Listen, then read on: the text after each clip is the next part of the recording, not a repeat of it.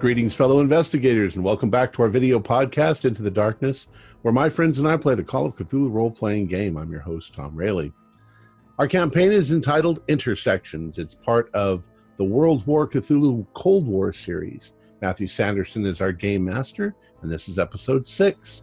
Our recap will be given by Thomas McKeon as his character, Agent Steve Combs. So without further delay, let's continue our journey into the darkness. Thomas? Thanks, Tom. While sitting alone in a bathroom stall located on the campus of the University of Istanbul, Steve Combs fiddles with his audio recorder, contemplating what to say. Then, with a click, the tape begins to roll. I've begun to question whether or not your presence here in Istanbul is truly because of our mutual friend. The team I've been assigned to has discovered some rather troubling information that you may already be privy to. My years in the CIA have made me suspicious by nature, and you don't shoot people in the head for a living expecting that every person you meet is your friend. Regardless of my guarded suspicions about you and why you may actually be here, your connection to our mutual friend tells me that we share the same values. It's because of these values and beliefs that I'm sharing with you what we've discovered. Last night, the being Section 46 refers to as H brought us into some kind of dilapidated dreamscape. It was questionable of whether this was a dream or a different dimension, but one thing was certain. We were brought there for a reason. The Marine, O'Sullivan, said that H told him that we'd find our answers inside the tower. From where we were, the only tower we could spot was from a building that resembled some kind of keep or castle. Before making the trek there, we attempted to gather the party together. Everyone was accounted for, except for Postgate. When we approached his room, we could hear some kind of noise, chanting. But when we first opened the door, Postgate was gone. It was the general consensus that he'd woken up, but I think something more sinister happened. More of that CIA paranoia, I suppose. We then made the trek to the keep, where we found that it was in relatively nice shape in comparison with the landscape surrounding it. Bunks and cots were set up, crates of supplies lined the halls. It was a sight I was all too familiar with after my time in Nigeria during the Civil War. It was the setup of a refugee camp. Upstairs, we found what appeared to be some kind of war room. Miriam Coach, sitting before a great shifting cube, which bent, warped, shaped time and space. Frightened, she fled, but she left behind both the cube, the tesseract, and a globe, each with circles over major cities. It was what I feared from the start of all of this. It's my belief that Kazakov is defecting because of information pertaining to a nuclear plot, one which would trigger total nuclear annihilation for the entire planet. Miriam Coach and those associated with her, the disciples of the Tesseract, gained knowledge of this from the Tesseract itself, which is a fourth dimensional being, one that's dimensions are length, width, height, and time. They were preparing for this devastation, retreating to that dream world. Once we awoke, we decided to split off. Postgate was gone, further adding to my suspicion, but we also needed to track down Miriam Coach. LeBeau, Somerton, and myself went to the University of Istanbul while the others remained at the apartments. There we found Miriam, who, terrified, told us that she anticipated that we were here to kill her. Apparently, not only did the Tesseract tell her of the end of the world, but that we were coming to assassinate her. Now, I've killed lots of people, diplomats, arms dealers, cult leaders, enemy agents, terrorists, even some of my own people, if necessary. It's my goddamn job. But it was never in our assignment to kill this woman. I excused myself just as Miriam told us that we should meet her associates, the other members of the Disciples of the Tesseract. I'm about to rejoin my compatriots who are, no doubt, asking further questions inside. Let me finish with this. if you and I are to be partners, then I think it's mutually beneficial we act on that as soon as possible. Our mutual friend may be happy with what we together can find during the course of all this. However, my priorities, beside that of our friend, are in order: stop the nuclear war, find Kazakov, get the information from him, and then we'll see what happens then. Learn the identities of the cult who is clearly influencing the upcoming annihilation. 4, learn if my associates can be trusted, or if they need to be eliminated. And finally, 5, figure out whether or not you can be trusted. Only time will tell. Remember, you need to make contact next to forward this partnership, but be discreet. The others can't know, and if they do discover the connection, well, hopefully they don't. And click. With that, he puts the recorder in his pocket, stands up, flushes the toilet, walks out, washes his hands. And he's going to attempt to rejoin LeBeau and Somerton in the office, which is where we left. Right, thank you very much then.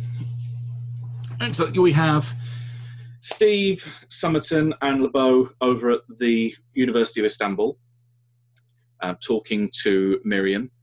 So we'll wrap up a little bit of that scene first, and then we'll cut to Eamon and Natalia, who I believe were going to, was it the American consulate you were going to? Oh, yeah, maybe it was. I think it was. That was discussed a little bit, but I don't think it was decided on which consulate, which is why I left that out, because I don't know if it was decided on which one. Yeah, so it sounds like it'd be the British or the American one. It was. I was looking for the Adam guy. It was supposed to be part of the. It was the American one, wasn't it? Adam is from the American consulate. Yeah. Yes. That was my only thing. I'm not sure what Natalia wanted, but we were just like, yeah, let's go. Oh, gotcha. Okay, so Combs rejoins the other two in Miriam's office. There's been not really that much talk happening between them. Miriam really wants to go through this all with everyone there. So there's been a couple of shifting looks between you, and it's almost a, hey, do you come here often? Nice weather today. Very small talk between the rest of you. Of course, then Combs comes back in. Sorry about that. And I'm kind of, wiping the water off of my hands. No problem. We're all still human. Miriam wraps her fingers on the desk. As I said, I think the best thing we can do at this point is we need to have a word with Igu to see where she wants to take this. I can't say too much until I know that it's safe to do so. That's not of any bearing on yourself. It's that others may be watching or will watch or have watched. It's difficult to tell. So without you being cloaked, I have no way of knowing. I presume you're not. She looks between you. Let me ask this just right off the bat, Miriam. It's my belief that the person who killed your, and I kind of shrug, your lover, and the people that are influencing all of this, they could be connected to either the Black Brotherhood or the Brotherhood of the Skin, or maybe even those associated with, what was it? The Brotherhood of the Yellow Sign. She seems to recognize some of the names there, or particularly one. She knows the Brotherhood of the Skin. She definitely shrugs at the Brotherhood of the Yellow Sign. She has no idea who they are. And the Black Brotherhood, she has at least an inkling of knowledge of, but she leads off with, aren't they some kind of terrorist group? From what we know, yes. And why I'm leaning more towards them is because they may have political influence and connections, more so than the Brotherhood of the Skin at this point, and maybe even the Brotherhood of the Yellow Sign.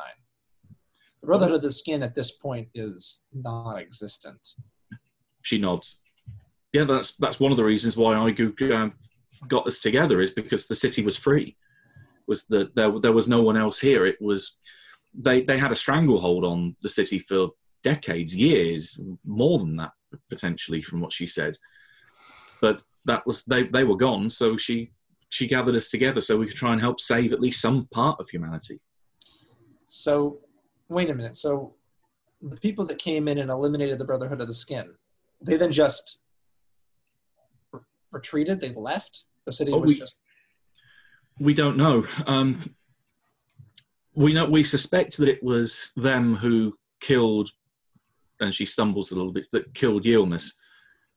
But the only way that anyone could have potentially seen where he was is to do something similar to what we do.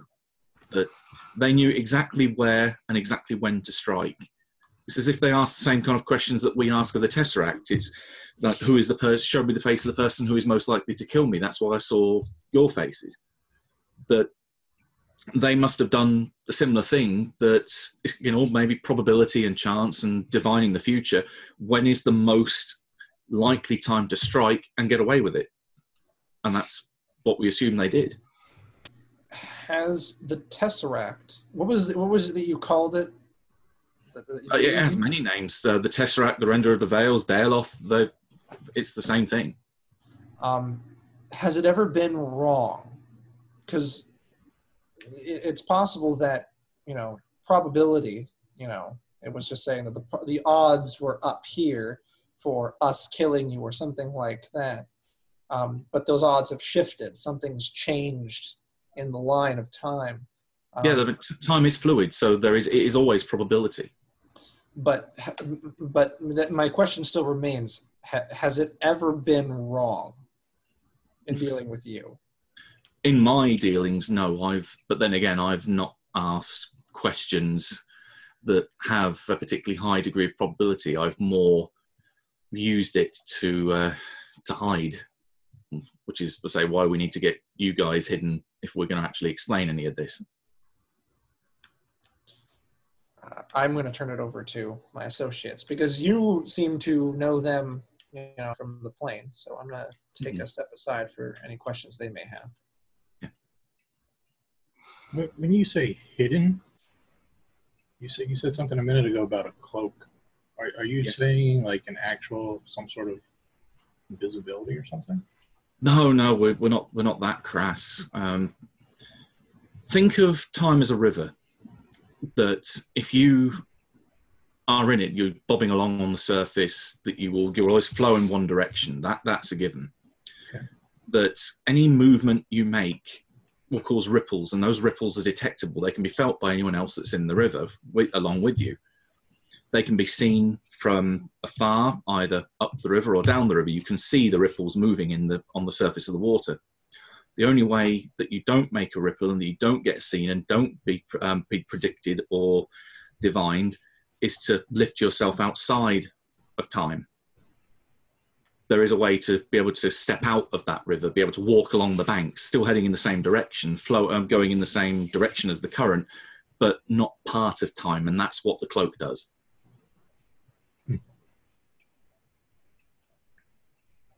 Is that where we were last night, in the dreamland, sort of? No, the dreamlands is just another layer of the onion. It's another layer of reality. It's limited to the lower level rather than an upper level. The upper levels are just too dangerous. That no one would go there and survive.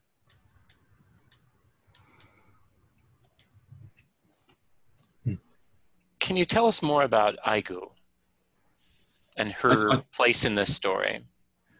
I can, but I'd prefer it if I was to tell you when you were cloaked, because at the minute, anyone that tries to focus a question on you can potentially, it's like, think of time again as like a videotape, that someone could just rewind and see to this moment and will hear everything that I tell you. If I start telling you too much about her, then that exposes our whole operation. You see where I'm coming from? Absolutely. And how do you cloak us? By petitioning Daeloth. And so once we are hidden or cloaked, then it would be safe for whoever is hidden by Daloth to meet with Aigu and ask further questions. Exactly. I look at Robert, I look at Steve. I'm like, y'all got anything better to do today? No. But before we go, on a trip outside time and space, H. The woman in yellow? Do you know anything about her? She's the reason we were there within the Dreamlands. Woman in yellow. Yes. Now, in what I know, a person in yellow is not usually a woman; it's usually a man. But I'm wondering if H is an ally, or if she is a being that we would consider hostile. So one of these beings that would come back and listen to this whole portion. You can see that she's evidently thinking about something. I'm going to let you make the roll for this. See if she has actually heard. See if she has actually heard anything that could give you a kernel of information. If you roll me D100, her dream lore skill is 65%. If she gets equal or less than that, you're good. 23. She has heard something then. Okay.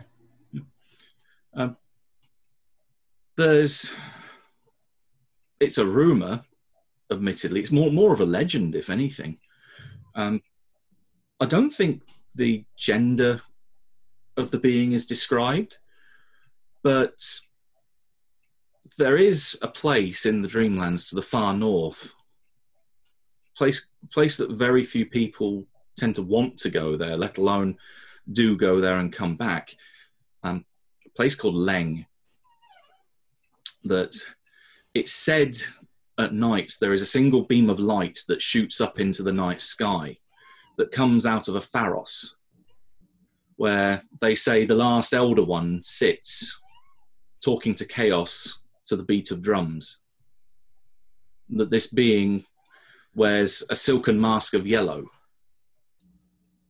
and presumably yellow robes of some kind. That the Ancient Ones are beings that have existed for aeons, for millennia. I'm not particularly curious enough to want to go there and find out what bits they've got underneath their robes, but that's the only thing that comes to mind for myself. Well, then it's safe to assume, gentlemen and Miriam, that H is not an associate. She is not an ally. So the reasoning behind her putting us in your little slice of the Dreamlands is confusing to me. I wouldn't presume or dare to question the reasoning or motivation of such a being. That's all my questions. No. Just step aside. Miriam, at that point, starts getting up out of her chair. I think it might be best if we go back to our own people at this point. I'll have a word with Aigu, see if she wants to meet, if she's happy to meet with the rest of you. And I think you guys maybe will want to have a word with the rest of your party, because this is either going to go one of two ways. Either all of you or none of you get cloaked. Because if one of you isn't cloaked, then it's like a break in a phalanx. It's going to bring the whole thing down. You can meet me back here. Leave a message either at the front desk or call through to my office. If I'm not here, then feel free to leave a message. Or I can probably try and divine where you are. It's not exactly a effortless process. It does take a bit out of me, so I don't do it all the time. Does that seem like a reasonable course of action to you? Yes. Okay, she nods. Then, in which case, I will bid you good morning and hopefully see you soon. Thanks for taking the time. We appreciate it. I'm sorry we put a scare into you. It's a scary business trying to save humanity. And with that, she gets up and heads out. And we'll follow her and out into the hallway.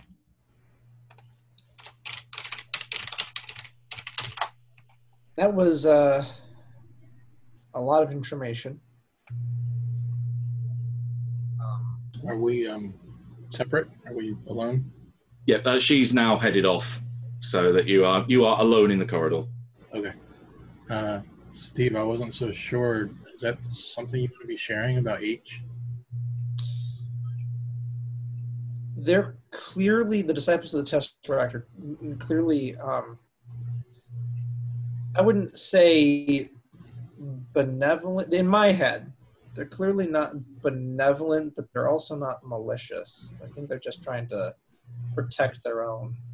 But I'm just trying to divine why H in the first place is doing these things. And I don't think we have any solid leads. So maybe someone who has access to all of time and space could inform us a little bit, but clearly not too much. They clearly don't know as much as I thought they would, which is why I did it thinking that they would know quite a bit, but clearly they don't. So what do you guys think about this whole situation?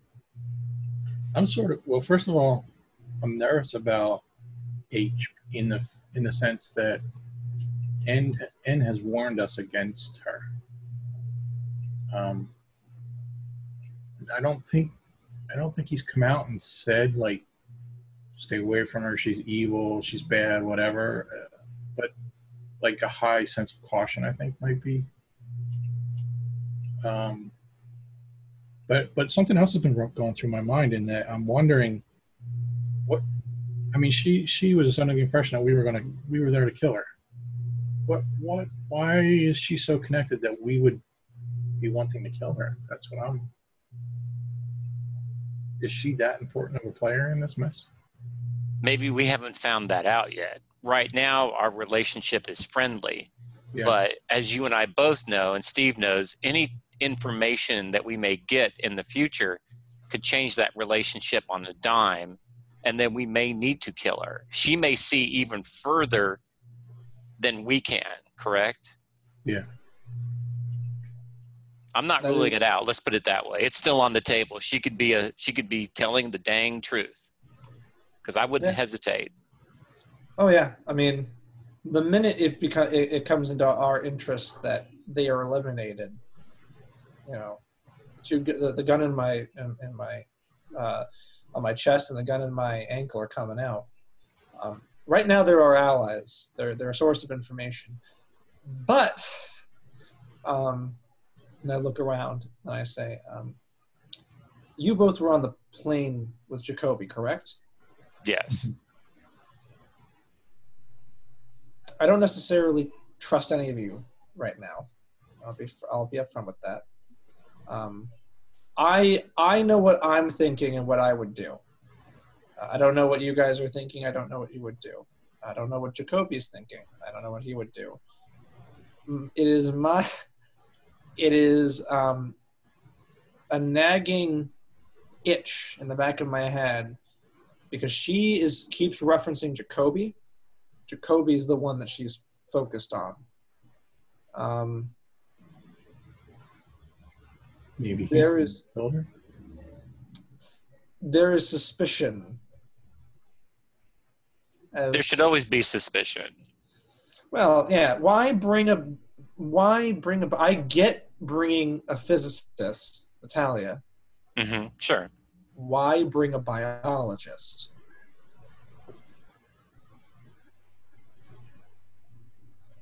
I don't. I don't know. She's focusing on him. She says that, oh, Jacoby, you guys were going to kill me. The probability for Jacoby killing her was way up here. So I think that Jacoby may not be telling us everything. that he may have his own agenda. Let's all look at his face closely and see if we can determine his poker face. Oh, I think we have several. And by the way, Tom, you are muted, so if you are trying to communicate. I'm not there, so. Okay. Just want to make sure. So shush. On that note, though, if this was a film, this would be a great time to switch back to the apartment. And Yes. considering this would happen chronologically before Natalia and Eamon get to the consulate, because it is quite a drive. Ah, there you go. I think that's about a good time for Postgate to return to the apartment, and I think Jacoby's the only one that's left there at the minute. Oh, that's right. He was going to wait. Mm-hmm. Yeah, I'm drawing what I can remember of the Tesseract for my notes. And in which case, then, as you are drawing up your notes and the rest of the apartment is nice and quiet, you hear the front door open and close. Henry? Honey, I'm home. Henry, Hello. what happened? I stepped out for coffee. Well, good. We Found were a lovely all place. actually concerned that it was something far more sinister. No, I found a nice little place that does an early morning espresso. I see. I could use some coffee right now. Good idea. So Probably up on the roof from what that Yeah. gesture was intending. Yeah, we head up to the roof. Yeah, I could do with a smoke. Can't stand smoking indoors. It's going to kill you someday. Yeah. It's going to give Okay. you cancer. So once we're on the roof, We were quite concerned. You disappeared from the Dreamlands. well, I was trying something out. I wanted to see if simply refusing to participate would get me booted out, and it did. I Well, went back to bed. I woke up here, and I checked to see where everyone was. You were all asleep, which I expected, to be honest. And then there was a knock at the door. a knock at the door. Yes. Was that us? Because we heard a sound inside your room in the Dreamlands. It sounded like drumming.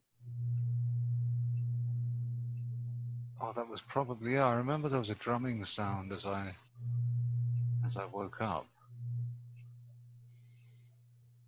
I remember that vaguely. Obviously, there's some crossover between the two realms, the dream world and the real world. If we're calling it the dream world now. Almost sounds ridiculous when I say it, but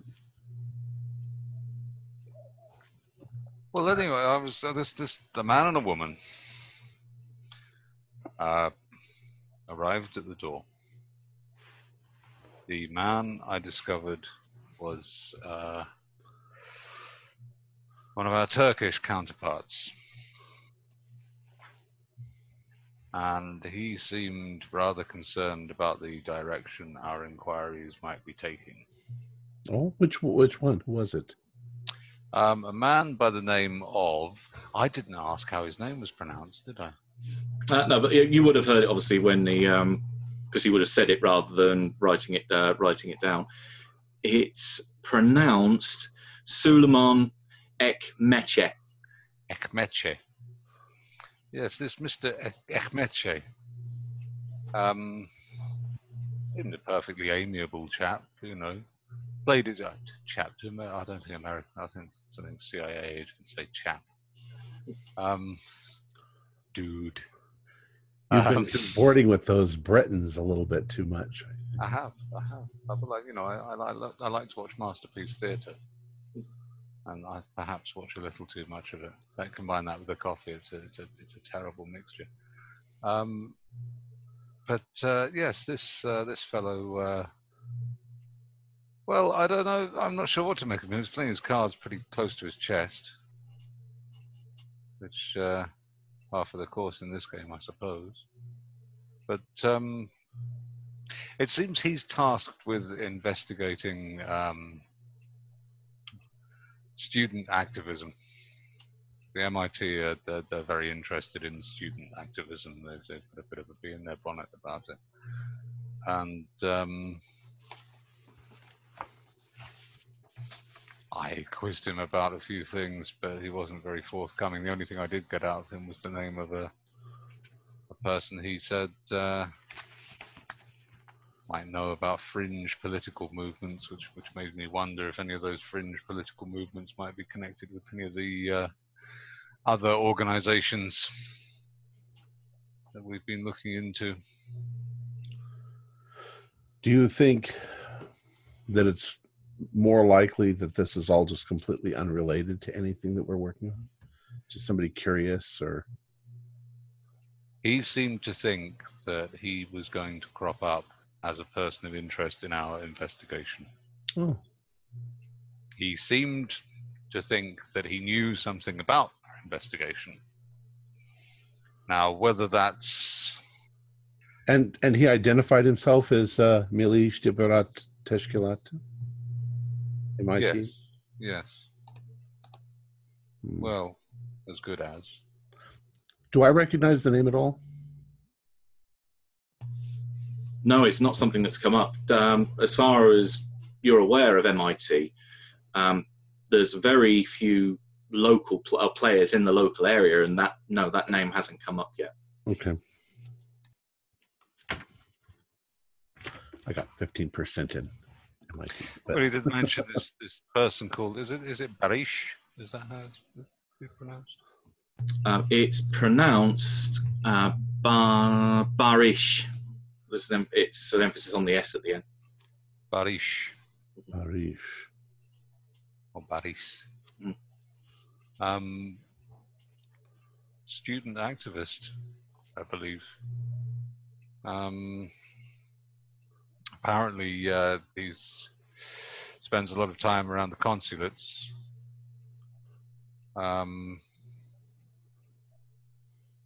Here, look, I was given a card for this Ekmechi.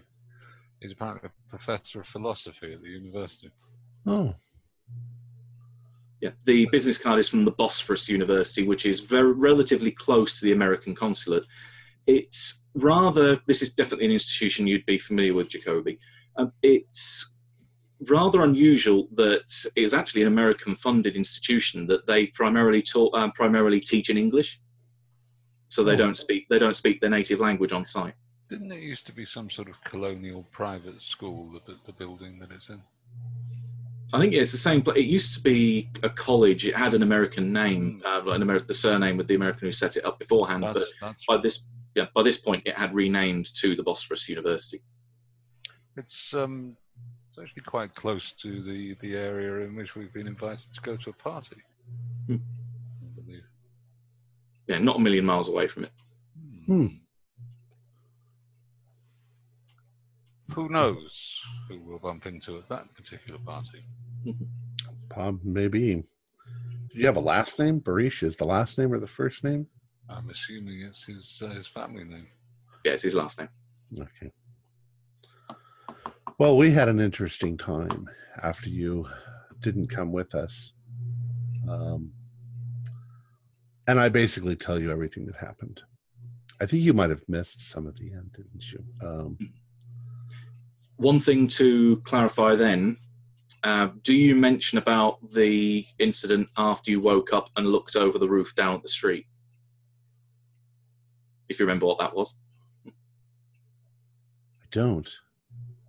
There was a lady on the far side of the street who reached into her pocket and then disappeared. Yeah. That's right. Yeah. If you describe her, Postgate's going to know that description because you had coffee with her.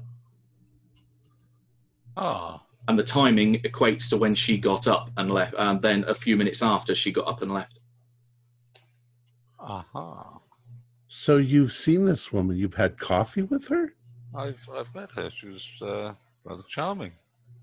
Did she say what her name was? Yes. Her name was... now, let me think.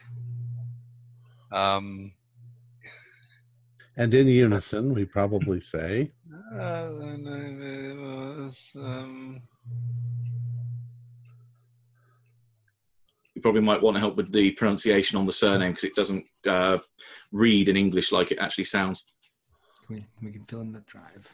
Yeah, it's Vahidi is her first name, and then Demirci is how you pronounce her surname. I'm not going to write that in there. I have no idea how to. Vahidi Demirci. Vahidi That was Demirci. not going to be my guess. Yeah, she seemed. I took her at first for. I've just found the bit that had that name on it. I took her at first for. Well, I mean, she introduced herself as a colleague of Ekmeci's. And I thought she was his companion, but she didn't stay long.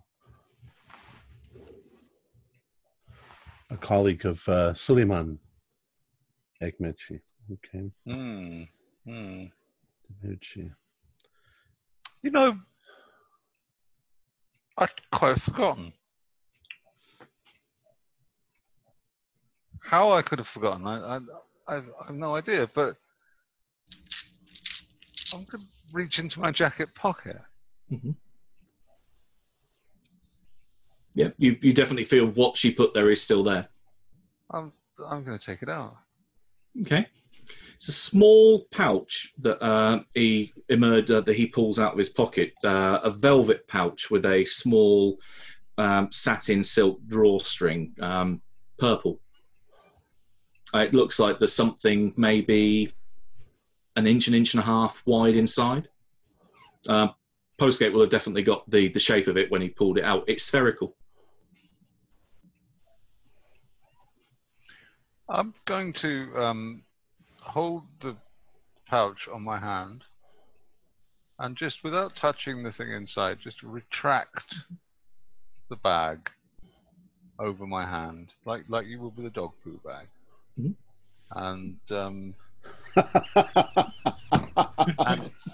And look at it. Okay, well, thankfully it's not excrement from a dog or otherwise.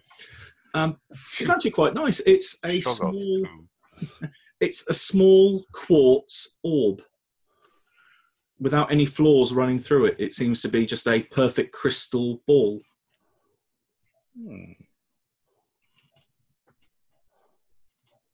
What in the world? Just a.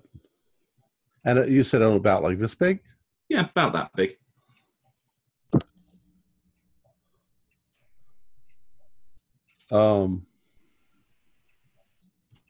Well, now.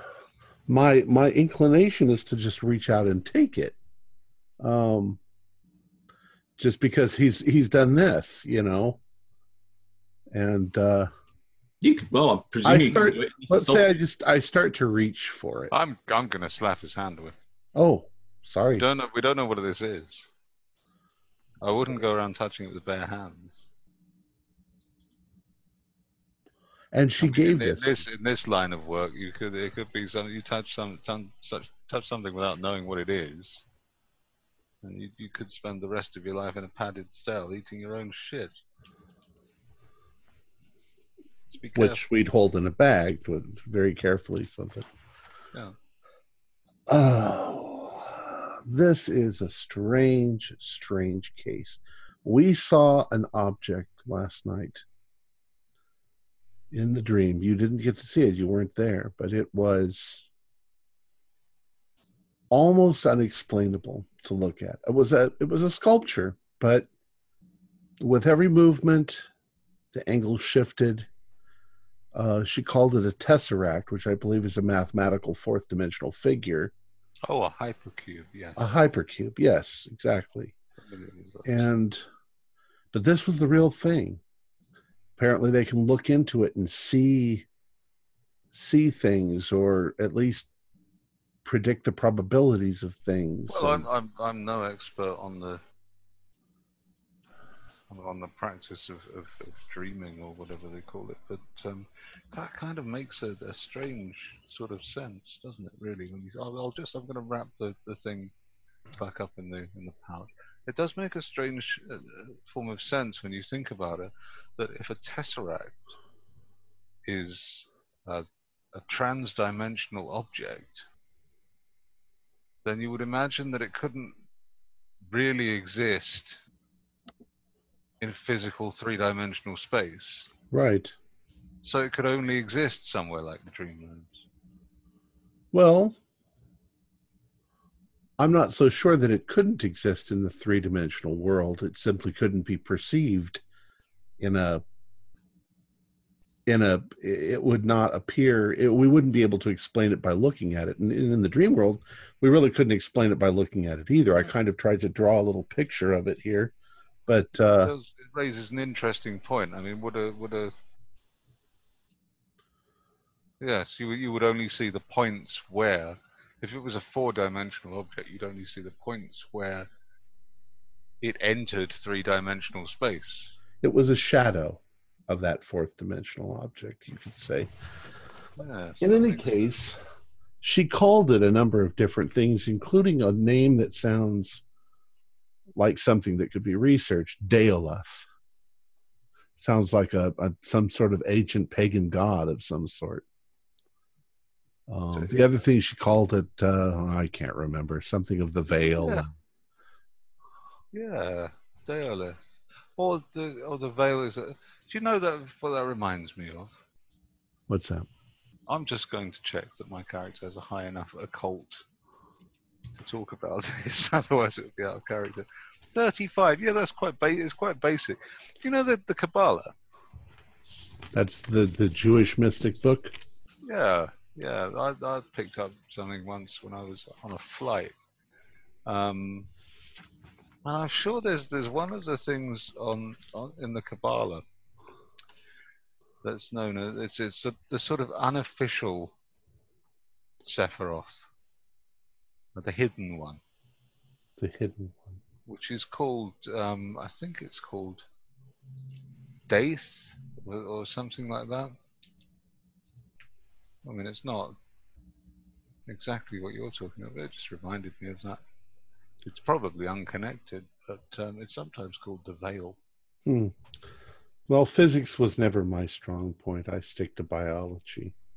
But I got the basic education. The others have gone to we saw a woman inside the Dreamlands in the castle, the keep that I told you about. Miriam Coach, the same woman that was on the airplane with us, and she had. I was I there? I didn't go in there, did I? Yeah, you were there. Oh, that's right. Oh, yes. Okay. We saw her and she immediately vanished. So I believe she woke up. But we know where she is in the real world, and the others have gone there to talk to her. So we'll see how that goes when they get back. So you encountered someone else. And she was she was the woman you spoke about before who was on the plane. On the airplane, yeah. She was afraid of us. I still don't know why she was afraid of us. An architect, that's correct, from the university. We also saw H. She was there too, but that was more or less the end of the dream. We're sure that is H. It was hard to understand what we were seeing, but I'm pretty sure I saw at least the shape in the form of H, the yellow. I remember the yellow. What she was doing there, why she was there. Miriam Coach seemed to think that we shouldn't have been there. She didn't know. Look, after that business before, with the artifact that you got from the man on the plane, whatever this object is in this pouch, you shouldn't mention that or reference it when we're in a dream. The thing. Yes. In fact, I will make sure that I don't have it on my person when I'm sleeping. Somewhere safe. It's also interesting that this Daolith, this hypercube, as you called it, lets them see things. And what you just showed me looks, for all intents and purposes, like a crystal ball, which is also supposed to let you see things. A Palantir. Like from that Tolkien book. I don't know if you ever read the Lord of the Rings. Oh, in passing. Long time ago. Long. Well, every gypsy fortune teller has one. So. Well, maybe I should go to my room and give that a try. See if I can scry something. I'll look into it too long. Dark Lord will look back at you. Out of interest, are you going to go and try that? I think I will, actually, yeah. I'm glad you're back. And I stand up and throw out the rest of my cold, the mud. Look, I'm gonna go and examine this thing in my room. All right. If you hear me screaming, yeah. Yeah, if you hear me scream, just come in and throw a pillowcase over it first of all, something, just in case. All right. I'll give you an int roll first of all, and then I'm going to ask for a PAL roll. So I've gone back to my room. Oh, well, my intelligence roll was 29 out of 80. Okay, so you're well under half there. Okay, there are two phrases that were said, one by Ekmechi and the other one by Demeji. Demeji said, keep this on you, don't activate it. Ah, yes. So that's one thing just to bring to your the forefront. The other one that Suleiman said was, "We have all the time in the world." He made that quite a point. You can give me a PAL roll now as you're looking over this thing.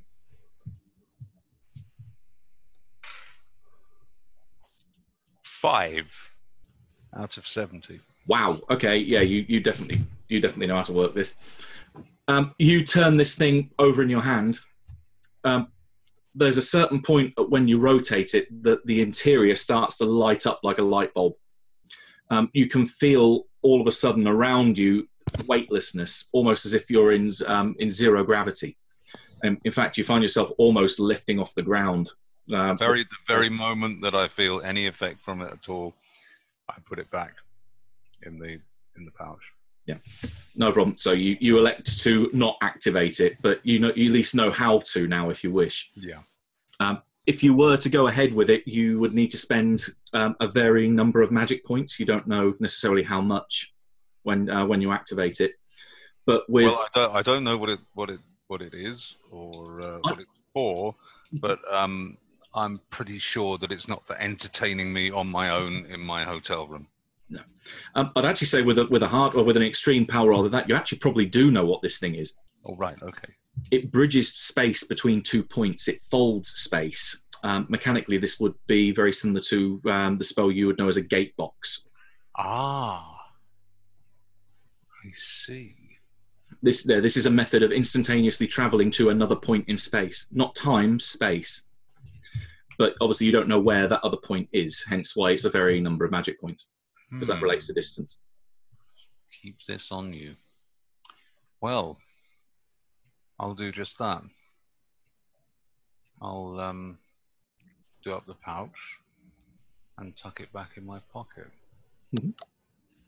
Okay. At which point you then float back down onto the bed. We'll cut to the American consulate now. So, Eamon and Natalia, you pull up in your car. Or taxi, or however method you want to have got there. The place is pretty much at this point opening up. I mean, there are always people here anyway. There's always security on the place 24/7. But the normal day-to-day activity is starting at this point. How do you want to proceed from here? I put on sunglasses first. I'm following your lead. From the last time I was here, first time investigating Adam, did they pat you down? I don't remember. You go through security anyway. You'll go through a metal detector and so forth. I guess I don't know. Would I be approved to conceal? Yeah. Being a part of this place, right? This is our... Yeah, you'd basically show over your pass, and then the security would go, fine, you're allowed to go through, and they'd give you basically the all clear. Okay. And Natalia, I don't remember, did you have a reason, or are you just wanting to go? Well, yeah, I was just backing you up here. I'm trying to remember exactly. I think I was doing a little more investigation on the Adam thing, but I know last time it wasn't very successful. So, but I guess I would try to. I'm there to try to dig a little deeper. Had the day off. He wants a little taste of normality, a little taste of some. I don't want to say normal detective work because he's not a detective, but he wants something to do. So he goes and he begins. And I remembered the name. I just made a note to myself. Where'd it go? Mr. Alcott. Oh yes, Pamela's boss. Of course, I don't want to embarrass her, but I'm thinking of trying to maybe locate him. And I know I'm in my own place. I'm not sure how weird it is to go questioning my own people. I guess it. Well, they're the ones on the ground. They're the ones with the info. So if you need anything from them, it makes sense to go and ask a few questions. Okay. I guess I'm going on the guise of there is a person of interest that is not reported himself in for a while, and I'm looking for him. So any leads would be helpful. And I'm not sure exactly who I would go to, but I guess Mr. Alcott is the name that's in my head if no one else turns up. Fair enough. Bennett is the closest person on site for you to go and have a word with. It seems like Leighton hasn't arrived as yet. Okay. Although given his scruffy appearance, it's probably assumed that he's not the best of timekeeping. Leighton's he's the station chief. That's it. And Bennett is, I don't say second in command of him, or just one of his. The only other CIA agent based in the city. Okay.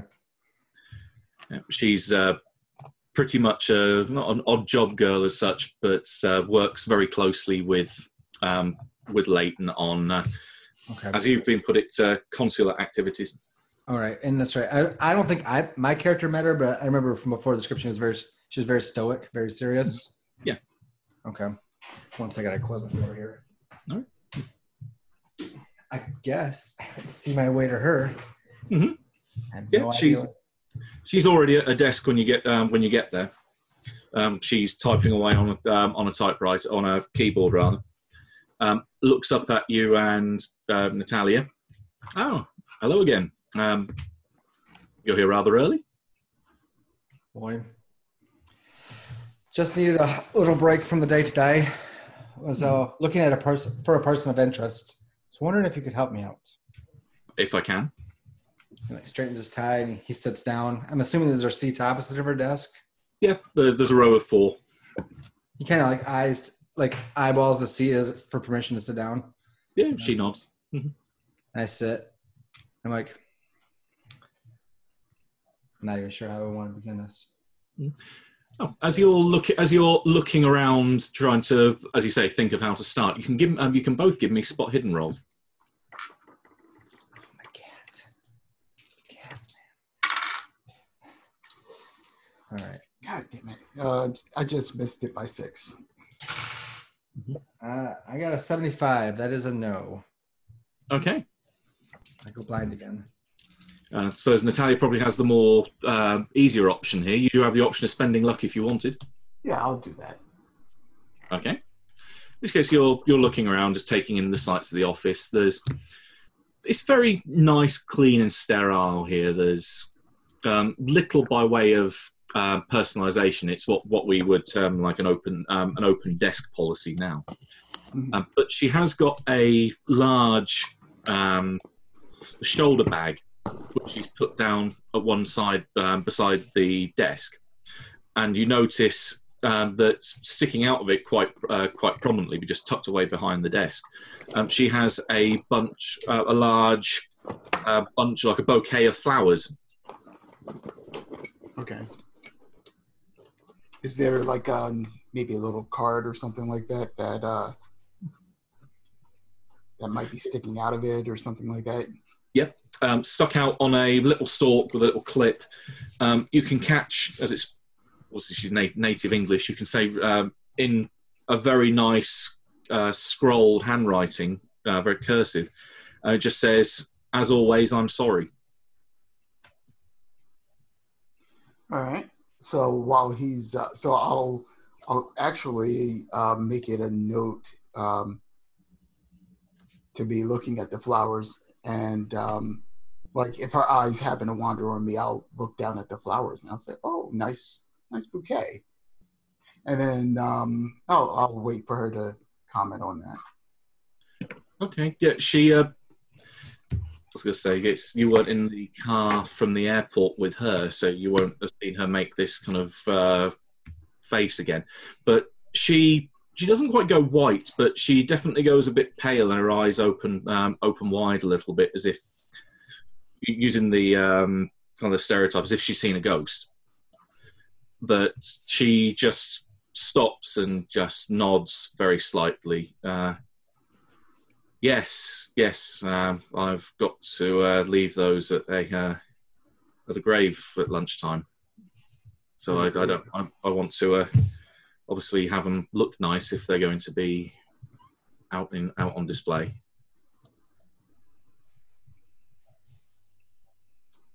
Grave. Who passed?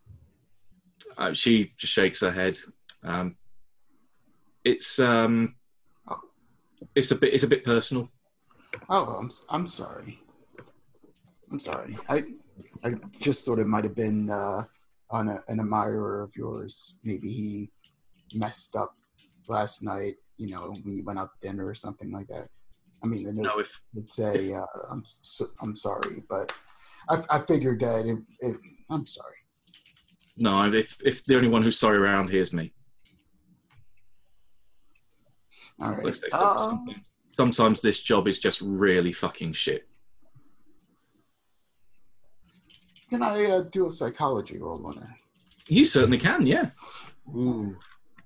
Could I do the same? Yeah, sure. I mean, it was about to speak, and then all this started happening. He's like, all right. I got a 50 out of 65. Mm-hmm. Nope. Okay. Yeah, Eamon, you're reading her a bit. That she's got a good poker face. So you're just seeing this kind of shocked Stonewall impression. Natalia, you can read that she's barely holding back crying. She is full of guilt. You're pretty certain she got whoever the person is that she's going to go to put the flowers on the grave, that she got them killed if she didn't pull the trigger herself. Huh. Okay. I'll keep that to myself for now. Mm-hmm. Okay. Oh, and I'll look over to you, and I'll let you continue. So Eamon doesn't notice any of that at all, right? So he just like blows right past. He's like, "Oh, got a lot less personal things we can just talk about here. I'm looking for a man. I don't have a last name. I have a description. His name, well, he goes by Adam, and he starts to describe him. I don't remember what the description is supposed to be. But he's like, okay, well, this color hair, that cut, these eyes. Mm-hmm. Supposedly works here." She nods. She at the minute she kind of, you can see cogs going around thinking, yeah, there's a couple of Adams here, but no one that really works in any similar circles that I move in. When you start giving the description, she just slowly starts leaning a little bit towards the desk, and then like forward towards me. Yeah. Okay. You're sure of that? Yes. Yeah. Oh, it's the description I have. Yep. She goes in. She pulls a key out of off a keychain and then opens up one of the drawers on the bottom of the office desk and pulls it open. Pulls out a manila folder and starts flicking through some papers and then lays out a photo of a man which you think pretty much matches the description that you've been given of Adam. Yeah, big guy dressed in a business suit, white shirt, black tie, hair combed back. it's when you strip aside some of the glorified details that she's given you, because obviously she's seeing it through a particular lens, but the camera, at least the photograph you've got, seems to give the more, obviously, the realistic version. And Bennett just points to him and says, "This is the guy you're describing, yes?" Like, my finger comes down the desk, like, straight down and taps. I'm like, yep. Oh, yeah. Because that's Vadim Kazakov. So who gave you the description? I just look at her. I'm like, I can't show my own hand now, can I? Just raises an eyebrow. At this point, I'm not sure like how much I'm supposed to be. Like, she's one of our handlers, though, right? Yeah, she's one of the agents posted in Istanbul. Okay. What was the name again? I'm sorry. Vadim Kazakov, the Soviet you've come here to arrange the defection for. Ah. Okay. There he goes. I have been speaking to a lovely young girl from the British consulate who was possibly stood up. I had a few drinks. You know, I was just doing a favor. Got a little curious myself, and she said he'd been missing. So now I've started looking. Well, because he doesn't come. He's not in town all the time. He only he does the rotation around the Black Sea. He's in town for a few days, disappears, comes back again every so often. So it's probably that he's not here at the moment. Okay. I don't know if I have any other questions. Do you know his schedule when he'll be back? Well, we're thinking in a couple of days, maybe tomorrow. Okay, I'll check in. Really, Ed. Sorry to bother you. No problem. This is somewhat interesting. We didn't realise he had a connection with the British consulate. And I'm not sure what the connection is. If it was business, pleasure, a mix. But seemed to be pretending that he was one of us. He gave his first name, but never his last name. Mm-hmm. And she suspected that he might be CIA, but could not confirm it. So she got the wrong side of the Iron Curtain. Mm-hmm. Oh, really? Just having some fun during the day? That's about all I got now. I look over in Italian, like, well, actually, I picture it on this side of me, like, anything for you? No. And I, as Lucas, cannot think of anything else. So Eamon is going to be like, good day. She nods. Good day. Have a lovely, because his charm is like way downhill, right? He's like, he stands up, he starts standing up, he awkwardly, he's like, he's taking out his sunglasses and he's like, I hope you have a lovely graveyard cemetery. Well, while he's stumbling over his words, I want to take the moment, since we're about to get up, just to maybe do a quick spot hidden to see if there's something maybe on her desk or around her desk that might explain her demeanor right now. Like besides the flowers, but like maybe a note or something like that I might catch. I don't think it requires much of a spot hidden roll, because it's, as I said, described what she pulled out. She pulled out the manila folder that had various photos and documents, which presumably relate to Kazakov. And this is something that you'd be aware of, at least having moving in such circles, that a team has been brought outside of Istanbul from the top in the CIA to swoop in and organise a defection of what I think is probably a prominent Soviet agent. They're probably a little pissed off that they're not getting that glory themselves as the local agents. So it's once Eamon's kind of walked in and just given the description of their prize goose that would have laid the golden egg, that she's a little bit, again, it's kind of adding insult to injury, really. Yeah, I mean, now, I get that. I was actually referring to the person that she might have gotten killed. Ah, okay. Like if she's, maybe there's a photo of that individual, or maybe she had a file, or like before we came up, she might have been reading something or writing something. If anything, it's a distinct absence of that. As mentioned, it's a fairly sterile office. There's no pictures on the desk. It just reinforces that when you have a look around, that there's no inclination of a loved one. that you would expect if it was someone that was close to her that had died, that you'd expect them to see like a photo on the desk or something like that. There's nothing of that nature here.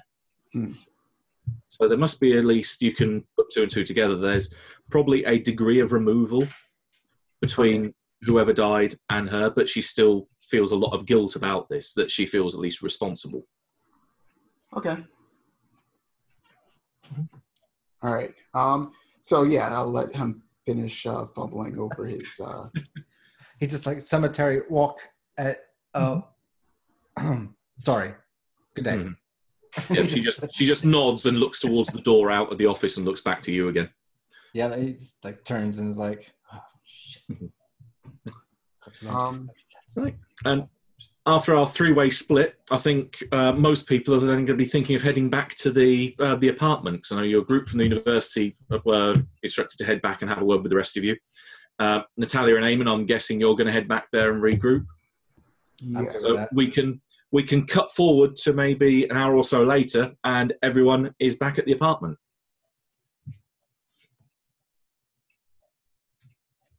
To the roof, gentlemen, as I walk through. Oh, could you just smoke? We'll spend more time on the roof than anywhere else. Guess it doesn't include me. The air's fresher up there. Ladies are always welcome. Where are we going, Lug? Roof. What's this sandpaper feel like? Rough. Yeah, I'm going up to Right. the roof, where I will be having myself a smoke. Oh yeah. Smoker's corner. Let's go. Yeah.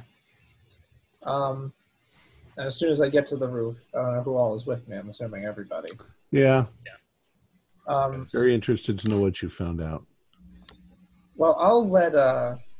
I did a lot of talking there, so I'll let either Robert or Somerton kind of take the lead on describing what we've found. I plop down in my seat, smoking a cigarette, kind of looking at the two of them as to what we discussed on the car. Okay, I'll take it. So, as you know, we went to see Miriam Cope. Yeah, why was she afraid of me? She didn't call you out by name. Her statement was that she had asked the Tesseract who was going to kill her, and it showed her us. That was the reason for her reaction on the plane of fright. Okay. All of us? Us. You. She didn't call out Jacoby by name. I just realized earlier when I was talking to Henry, I was talking about the Tesseract revealing the truth, but I don't know that, do I? That was you guys talking to Miriam. So, reversal.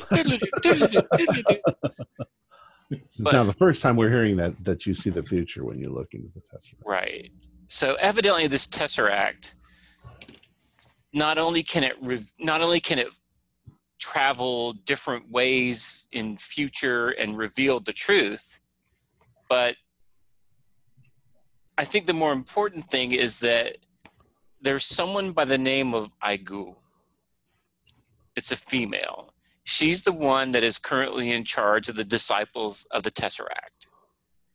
And before we can go any further in this part of the investigation, we have to become what is called cloaked. We have to be cloaked. We have to be hidden, because their fear is that anyone who comes across our conversation uncloaked, as she called it, will be able to scry information from that conversation and use it for their own end.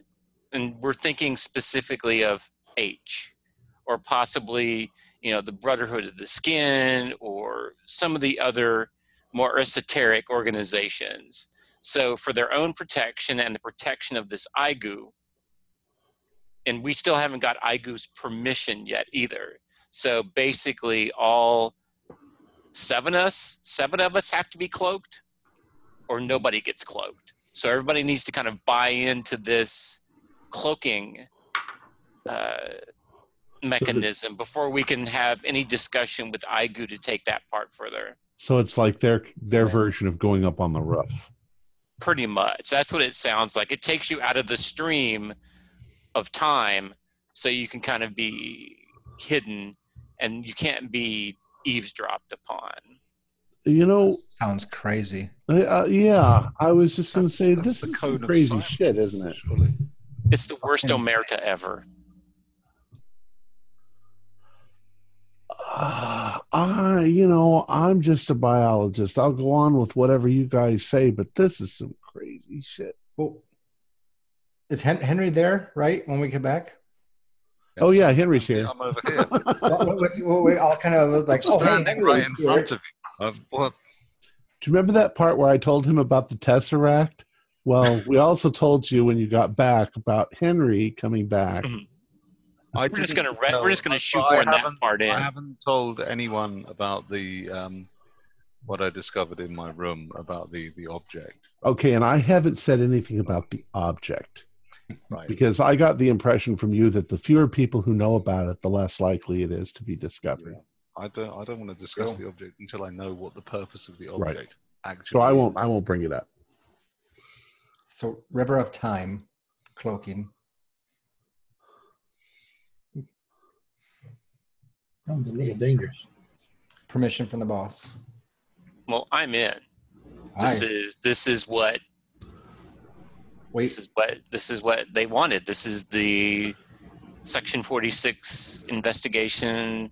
So I'm a company man, so I'm in. How do we go about doing this? So we went to a castle in a dream world. We may as well go all the way. Well, yeah, exactly. Well, do we have to kill a chicken? No fowl will be harmed during this that I know of yet. But basically, Miriam is going to talk to IGU. Robert and Steve and I were tasked with talking to y'all to get your buy-in. If we've got 100%, then we kind of meet. If IGU gives her approval, then it's a go. But it's almost like both keys need to be turned in the submarine, right? We have to say yes, they have to say yes. So now, still not a done deal. If I'm repeating your words back precisely, what Miriam was saying was that this hypercube, Daoleth, was telling her that the highest probability is that we would be the ones to kill her. But that probability could be 2%. It's just one of the highest ones. And the conversation that Bob and Steve and I were having also is that, when we approached her, of course we had no intent of killing her right there at the university. But as we also know, time, as we've described it, as a river, we're not far enough down the river yet to know enough to kill her, right? Maybe some information comes along later where it's like, sorry, but we got to, and there we go, and I know Steve and Eamon aren't afraid. I know I'm not afraid. It's part of the job. Hi. She just hasn't proven herself to be a threat yet. The enemy of my enemy is my friend. And the Tesseract seemed to be somewhat against H. He also seemed to be, like most people, completely against nuclear annihilation. So we all tend to be really against that. That ruins your day. So yes. So anyone who's against that, I consider an ally for the time being. And allies are recencies in lifetime. So it would be the ultimate terrorist act. So don't discount the Black Brotherhood. No, I think that they're the ones influencing. I think the Russians are going to be the ones to drop the bomb, but I think they're the ones influencing it.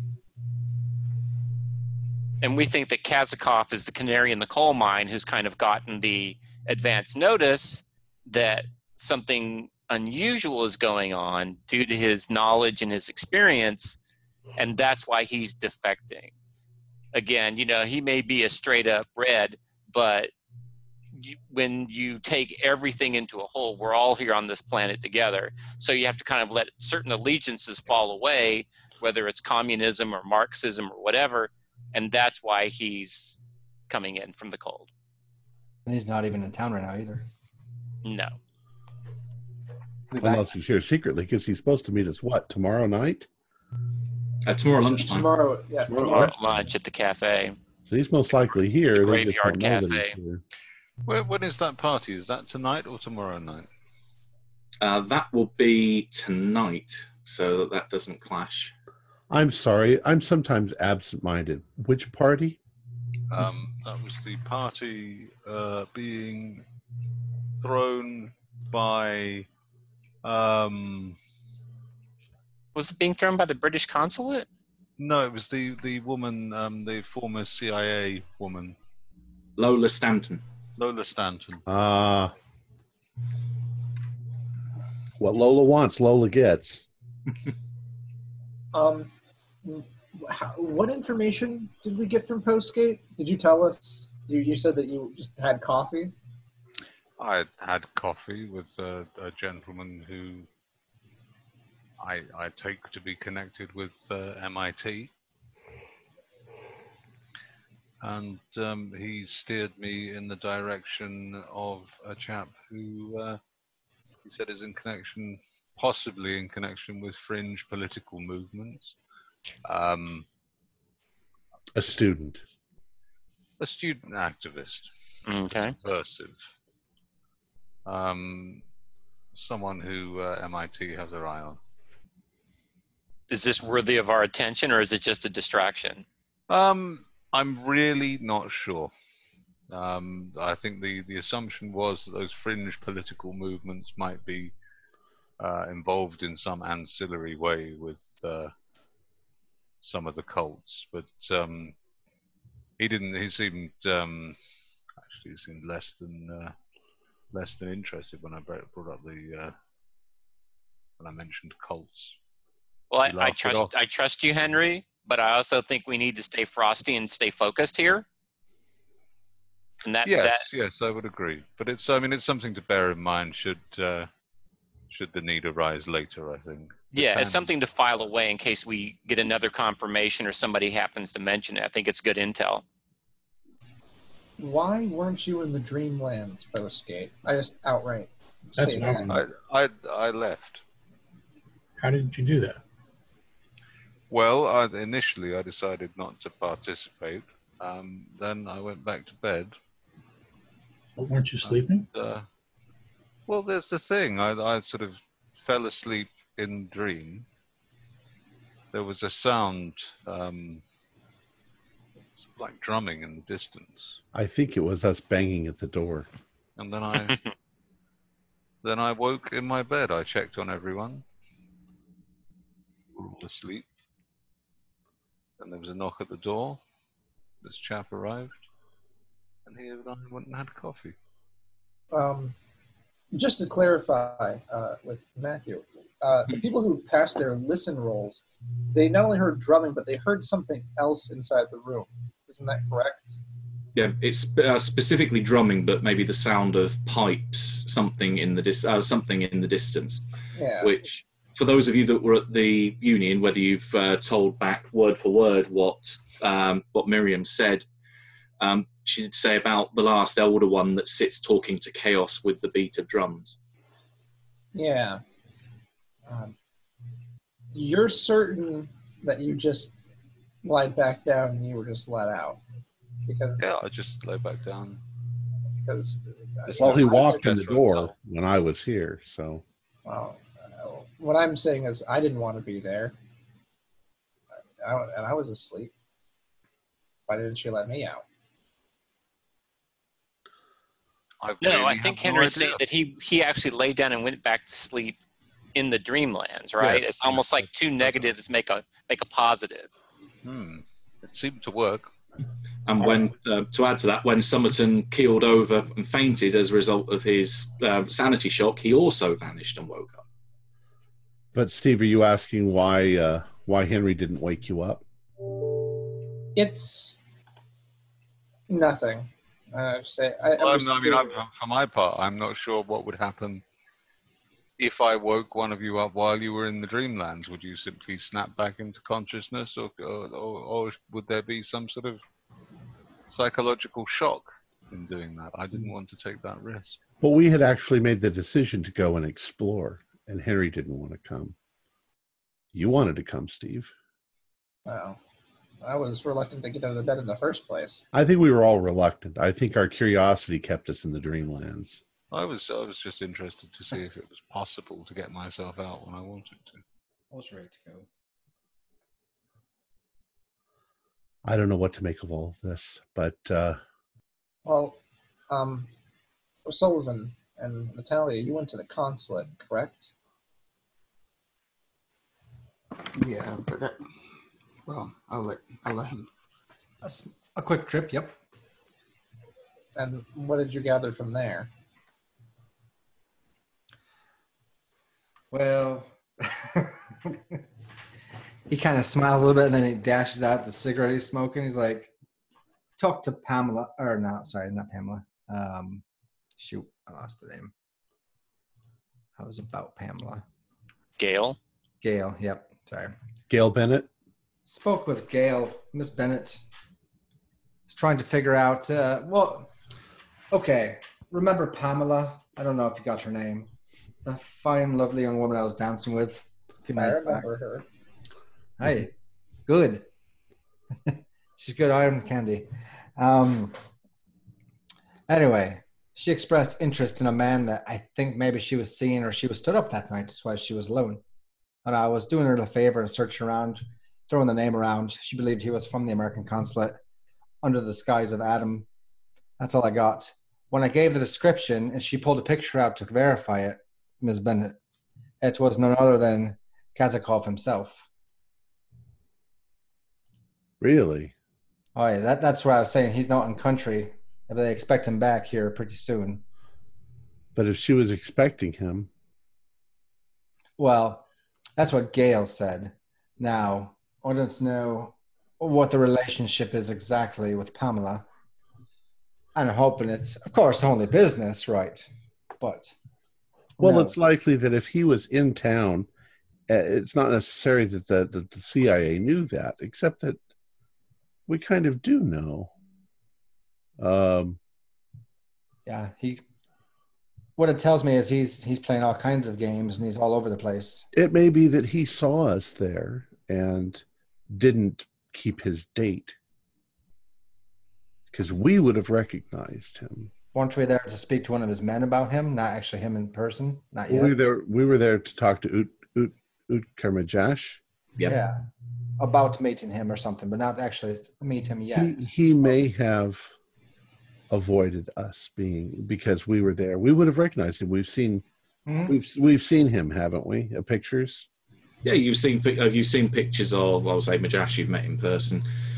You've also seen pictures of Kazakov, especially from your initial briefing about things that you knew about him. Basically, like the little fact file that they had a photo of him as well.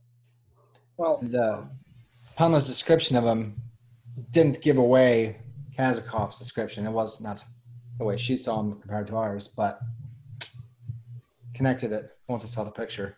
Strange. Let me just clarify that when we met Pamela after the British dinner, when we decided to scope out Galata Tower. Yeah, you went there the night before the meeting with Majash to scout it out and find other exits and so on, and that's where you met her.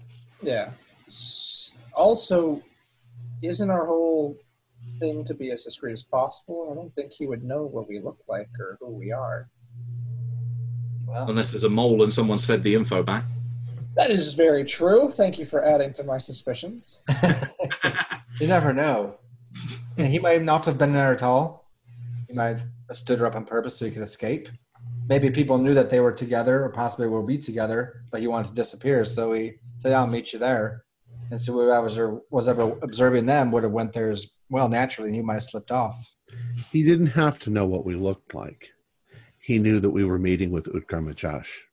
But we were just a bunch of guys. But we were meeting with Utkar. Is it Utkar? Utka, or whatever. We were meeting with him on his behalf. So he would have known that those people sitting over there were us. He wanted to get a look at us, maybe. But we weren't meeting Akumatesh that day. No, it was the night before with the British consulate people. Oh, I'm sorry. I am quite forgetting my dates. You are correct. Then, yeah. But Majash does often go to the Galata Tower, so it's possible if you were going to see there was a chance he could have been there. Yeah. I remember giving a luck roll to see if he was actually going to be there or not. I'm going to take a drag of my cigarette, and after this correction, I'm going to just blow out the smoke and say, or he didn't show up because he's dead. Well, then that makes our job really easy. That's putting it. No, it doesn't. Makes our job harder. We don't have to do it. That's If he's one dead, we have part. nothing to do tomorrow. The superficial job we don't have to do. We still have other work.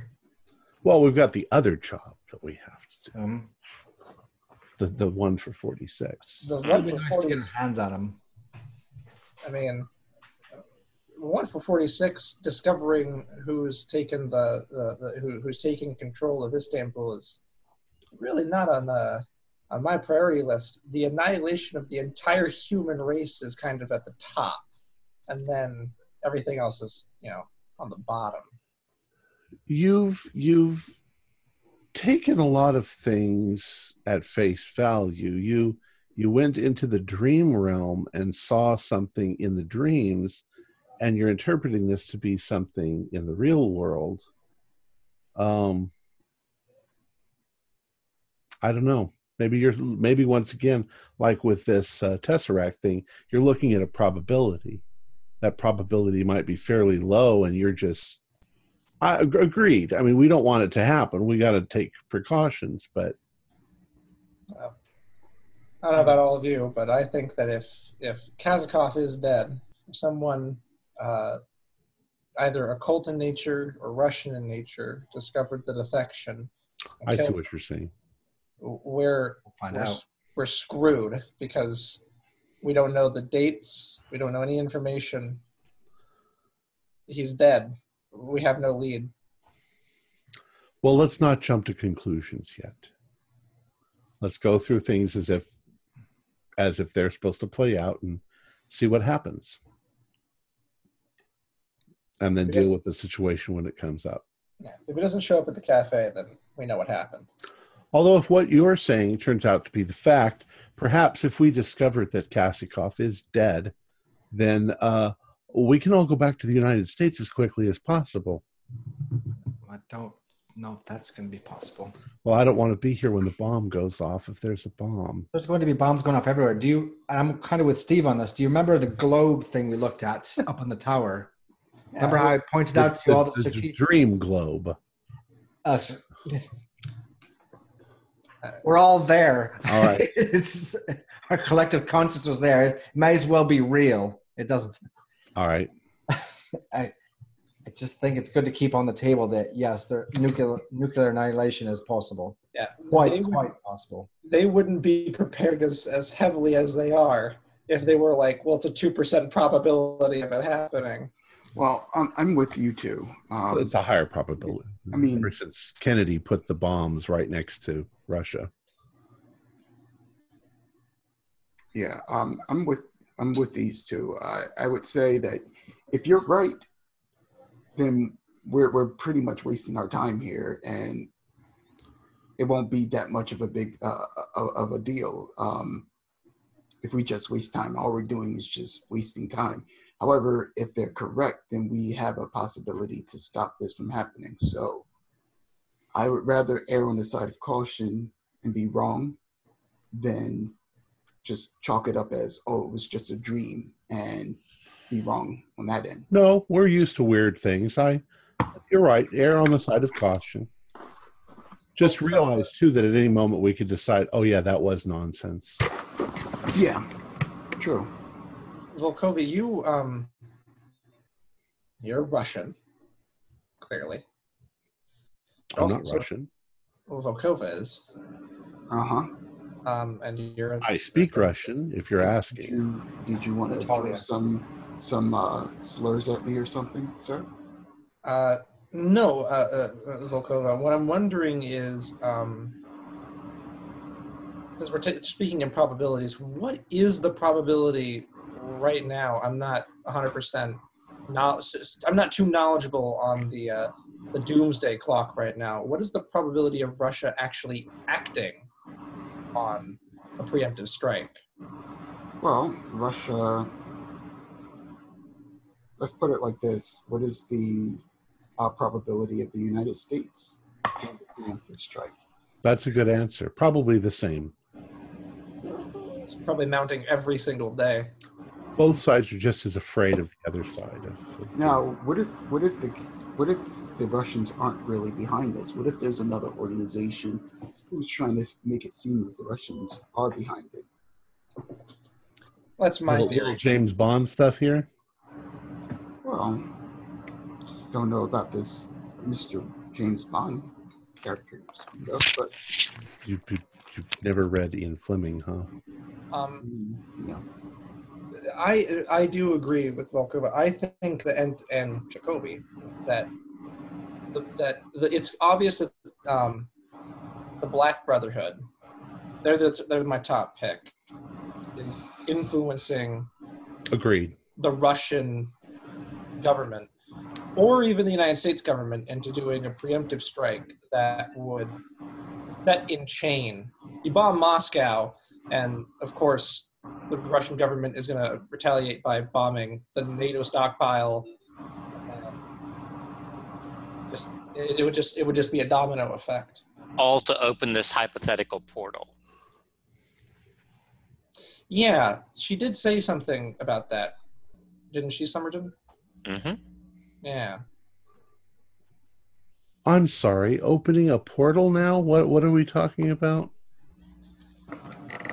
The devastation was to open up some kind of portal. That was the reason for the bombs, was to open up the portal. A level of devastation and chaos unmatched. Portals to go somewhere else? For something to come in. Something to come here. Oh. Now we're talking now we're talking 46 stuff. Oh, right. Lots of big fucking fish people or things. Right. It's like I was taught in school. Everything is connected. I believe it. It's definitely not a coincidence. No. There are no coincidences. Yeah. Coincidences are for films and books. Well, we have a day until Kazakov. So what do we do now? What time is it? Well, we're going to need to get ready to go to this party, right? Were we all invited to this shindig? Yep, everyone was invited. It's about lunchtime now, for reference. So there's a party tonight. What was the purpose again? I don't remember. Drinking, carousing. You were invited by somebody, though, right? Yes. Yes. Yeah, Postgate invite. Oh, from Postgate? Mm-hmm. It's Lola Stanton. She's former CIA. Well, I didn't get a lot of sleep last night, so I'm going to go crash for a while and then get ready to go to the party. That sounds right to me. Mm-hmm. I'm going to probably grab something to eat, and then I'll come back and get ready for the party then. Okay. While these guys are doing that, I'm actually going to go out and going to visit the graveyard. Ah, okay. Yeah. And if she's not there, I will see if I can recognize the bouquet of flowers. Mm-hmm. Okay, give me a luck roll to see if she is there or not. Can I also go with her to the graveyard? Do you mind if I come with you? Sure, that's fine. There's something I want to look for. I got a 51 out of 54, so. Okay, yeah. So in which case, we'll say towards the tail end, she was about to kind of get up and go. But you do find that she is still there. She sat on a particular bench, looking a little bit, I'll say perplexed is probably the best word. She's sat looking at a grave which is opposite the bench. The bench obviously is on a path, one of the paths that goes through this graveyard, which I'll get the name of for you. It is.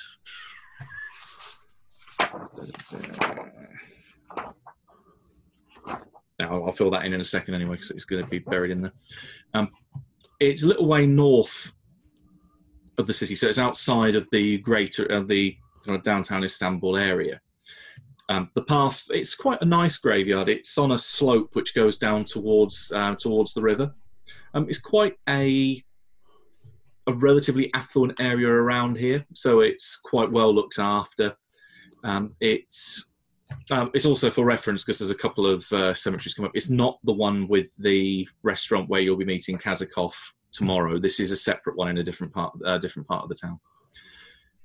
There's nice trees dotted around, nice gravel paths that move through here, and a couple of nice, well-tended benches, of which she is sat on one of them, looking across the path to this small headstone that's on the other side.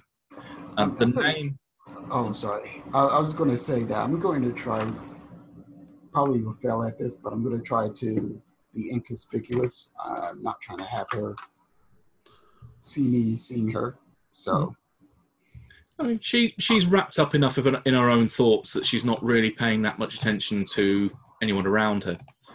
So she hasn't seen you for the moment. And I've sort of wandered away from Natalia, and I'm just looking for the grave of Junid Albak. A very different part of the city. Okay. So he's definitely not here. So All right. This is on kind of midway up the Bosphorus, whereas where he came from is way up on the north side. From Tumka, yeah. All right. But I'm just wandering, looking. Gotcha. Okay. You can see that. The bouquet of flowers that Natalia saw is sat on the grave, but she's also got another set, which she's looking at that she's got laid on the desk on the bench next to her, and is reading a small note on, reading a small card that was on it before she folds it up and puts it in her pocket. So it's a different one, not the one she brought. Okay. But she does get up with the second bouquet and put that on the grave as well. So there are two sets of flowers on there.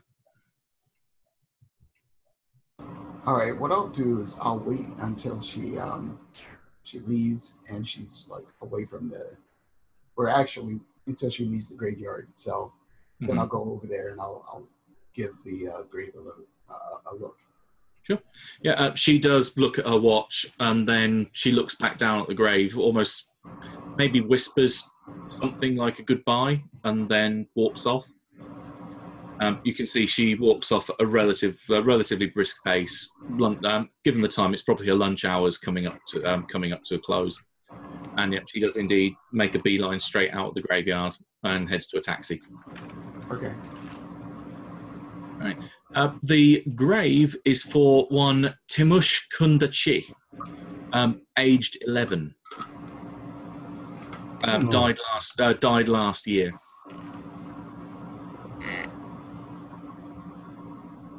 Oh, how sad. Kid. Yeah, there's no one else with the same surname around, so it looks like this is not a family plot. But looking around at some of the other headstones, it does look as though this is more like the kids' part of the cemetery. So where those who died really young are buried. All right.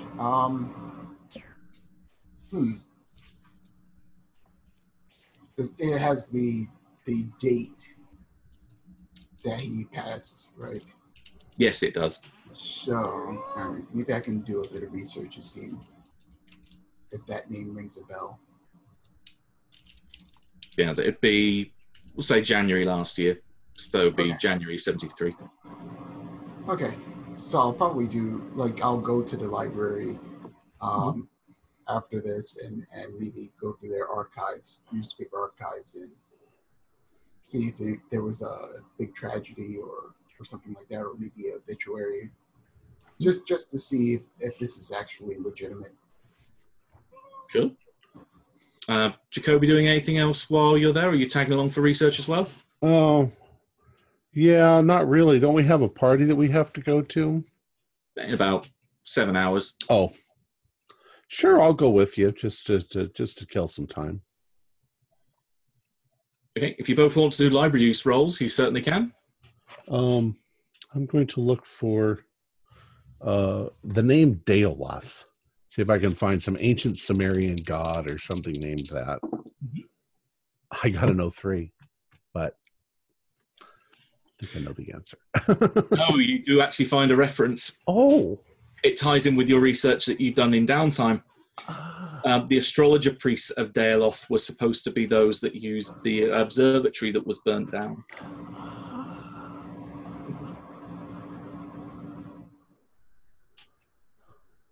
Excellent. I got a 39 out of 65. Gotcha. So there's that. It's close enough to a half. I'll give you that. Right, you find 2 particular clippings, one of which refers in January to a gunfight that took place down at the docks in Bedeth, which is relatively close to where you are. That explains that there was. It's allegedly put down to drug smuggling or other nefarious activity. The investigation is ongoing at this point, yada, yada, yada. But it does make reference to the fact that a 11-year-old boy who was out fishing there, which was known to be his spot that he went to regularly, according to his parents, that he was killed in the crossfire. You then get a couple of weeks later, you get the notice, a very small section of the obituary saying about the funeral and so forth, and from the parents, Honor and Faraday, the mother and father, they leave a note in there that says, "Thank you for the anonymous donation that has allowed us to bury our son."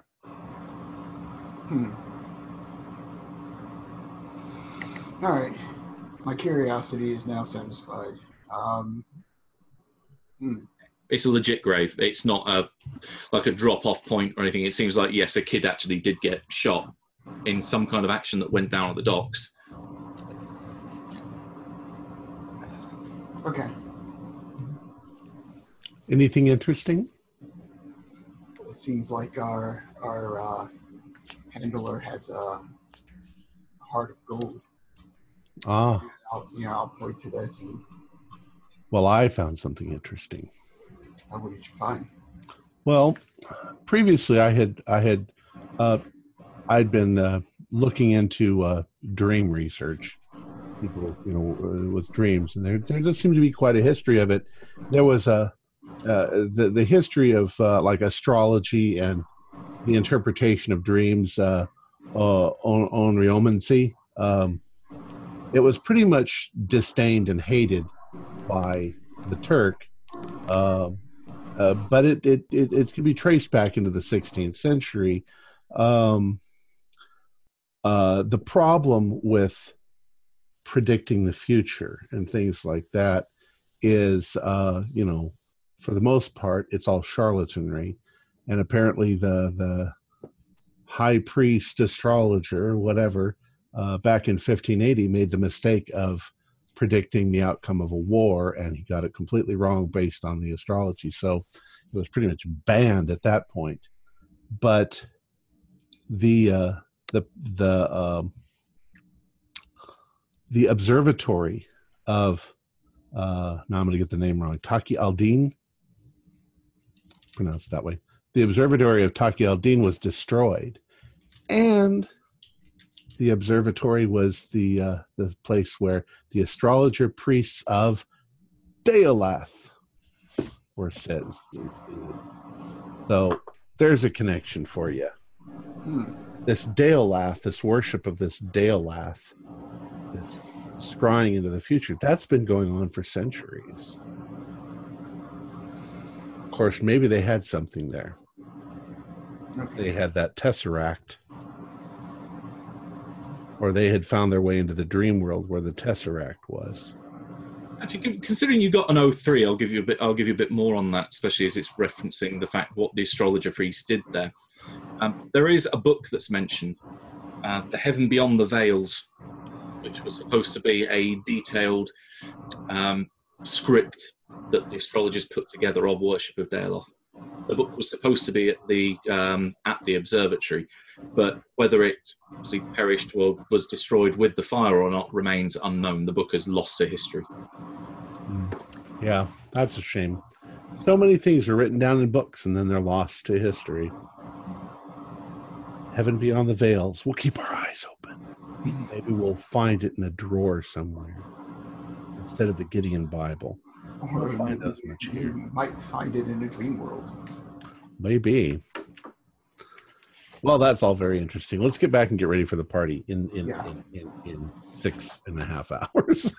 We'll head back. Okay. Right. In which case, you can certainly meet back up. It doesn't take you that long, really, to either put on your best attire or get yourself dolled up. You can. I convey all that information also to all the others in the same dramatic fashion. There you go. All right, so we're all dolled up. Well, That's white. The place we're going is it basically Eamon always wants to carry a weapon, and so he always has to look ahead about making sure you get a weapon in. And I'm probably not the only one. So, is there a way to know or find out if it's easy to get a handgun inside? You doubt going to a party they're going to have a metal detector. Okay. If it's more of like a nightclub, you might expect like a bouncer to frisk you up and down. But the address you've got that's on the invitation that Postgate received is for a mansion which is in Bebeth on the European side of the Bosphorus. This is, again, a very affluent area. You're not going to think something as crass as a bouncer on the door or metal detectors going to be in place. You're probably going to be safe enough to get in there with a gun. Excellent. Thank you. All right. In which case, unless anyone else wants to do anything in between, I think we can probably skip to the party. Cool. Right. Yeah, let's do it. Let's go.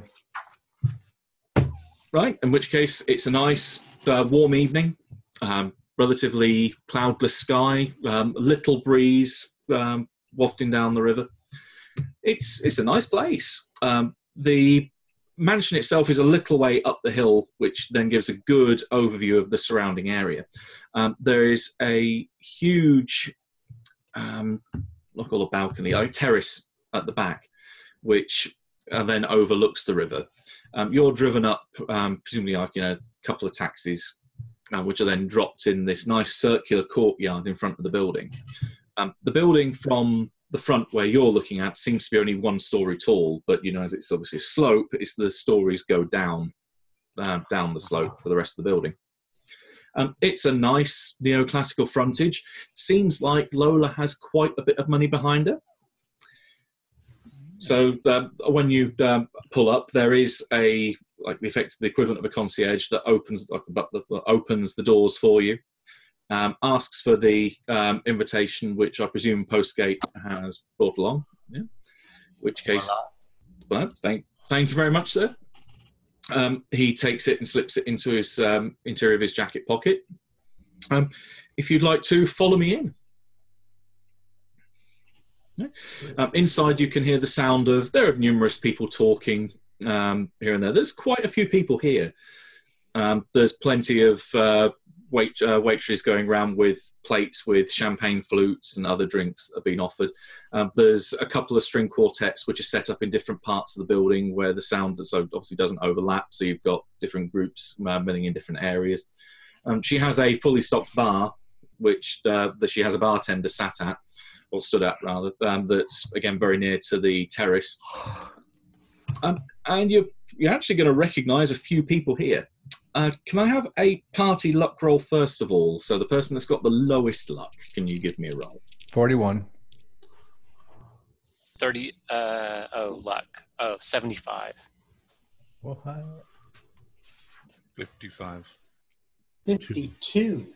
54. Your luck is literally 2. Oh, I'm sorry. What our luck is? My luck the person who has is the lowest one rolls it. my luck is Yeah. 37, Oh, that's Tom. Jacoby, at least, I think. and I rolled a 2. There you go. Right. I'll give you the option then. Do you want Suleiman there, or do you want someone else that would be there if he wasn't there? Who was it? Suleiman, the Turkish MIT agent.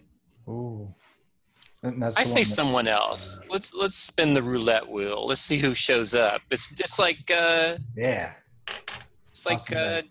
Bachelor Date Wait, or do we whatever get to that pick- game was where you open the door and I would like Albert Einstein there. No. But, you've got me thinking of the opening credits of Mr. Ben now with the wheel going round. Is it going to be someone dressed as a spaceman? Because I always wanted to see that one, but it never was. I don't care. Whatever you that guys. must be a British show. Yeah, it is. Yeah. All right. Standing like that. That's how all astronauts stand. Yeah. If you have no preference, I know which one you might find more interesting. So, Yeah. Okay. Surprise us. Sure. okay. Yes, Let's make it really interesting. It's a Yeah. mysterious shopkeeper in a fez. Right. People that are there. I have to get my cast up now because I wasn't expecting this particular part to happen. You have your particularly for Coombs and the others, because you saw her go up to him previously. You have a very nice lady by the name of Nurten Burke Ghazi, who is sipping a martini glass on the terrace overlooking the Bosphorus. You have Carl Layton, your CIA handler. He's there, propping up the bar, pretty much, alongside his SIS counterpart, Donaldson. And at the other end of the terrace, you have Suleiman and Vahede, the young lady who vanished in front of your apartment for the others that were there. There are various other people milling around. You see Suleiman and Vahede are definitely in a fairly intense conversation away from a fair number of people. Burkgaz is on her own. So she hasn't seemed to have turned around and noticed you. She's just looking out over the river. Donaldson and Layton are having a fairly jovial conversation between them. There's a couple of glasses of whiskey in front of them. They seem to be getting on and having a pretty good time. And through the crowd coming towards you is a lady she's of advancing years compared to the rest of the crowd, but she is dressed up like she probably should be dressed up like someone half her age. She comes over towards you with this gorgeous silver hair flowing down behind her, and looks between you with this great big smile as she holds a martini glass. Says, "Well, you would be the new people in town. I hope you didn't have any problem getting to my humble establishment. My name's Lola Santon. Pleasure to meet you all." How do you do? Pleasure. Charmed. Merhaba Lola. Thank you for having us. No problem. So I heard from some friends that you were new in town. I thought it might be helpful to get to know a bit of the lay of the land, get to see some people here, get to rub shoulders. Had some introductions, names, and so on and so forth. In fact, looks over your collective shoulders behind you. In fact, one person over there I think would be a very good, very interesting person for you to meet. She reaches up with her other hand that's not cradling a glass and just says, Damesh! And simply gestures for whoever she is talking to come over to you. Man in his 40s, I think probably early 40s, slight balding balding head, fairly composed but fairly dignified individual, comes over, says, "Ladies, gentlemen, please, this is my good friend here, Damish Barish, works in the city. I think you probably want to get to know this man. He's a very, very nice person to know. Very, very good person." So just leans in and does a stage whisper. "Yeah, likes his gin as well. So if you want to know." Oh, we'll get along just fine then. I'll hold out my hand. How do you do? Henry introductions all around. Yeah. Yeah, for sure. He takes in turn, very, very much meeting eye contact with you. Has a nice firm handshake, not too overly aggressive. But yeah, definitely tends to be. You can see he's taking names and faces, and he's so clocking each one of you as you go around. In the city, are you in finance? No, I work as a consultant down at the Tourism Police Board. Ah, I see. One of the things you'll find about Istanbul that maybe you don't have in the States is that we have a separate police department dedicated specifically to those legal aliens, which are in the city from anyone from overseas. Part of the criteria is that all of the police, the tourism police, have to be trained in at least one other European language. Yeah, we have a lot of people from outside coming to our city for various reasons. Well, it is something of an international city, yes. Mm-hmm. Indeed. With a very curious past. Mm. At least. Oh yes, unlike anywhere else in the world. No, it's a wonderful opportunity to visit such a stalwart part of the old world. It's written about so much. There's so much history here. It's really a wonderful opportunity. Have you always lived? Yes, myself. I'm born and raised. One of the reasons why I'm reluctant to move. It is rather pleasant. So, what does this involve then? Your job on a day-to-day basis? Consultancy, legal stuff, consultations with various government or government bodies. It's think of me always like a go-to man, like a network. Do you get much trouble here with people being kidnapped? I've heard that can be a problem in the region. Kidnapped? Yes, fundamentalist groups, the Black September and the like, fringe political groups. Oh, we have probably no more than you'd see in any other European city.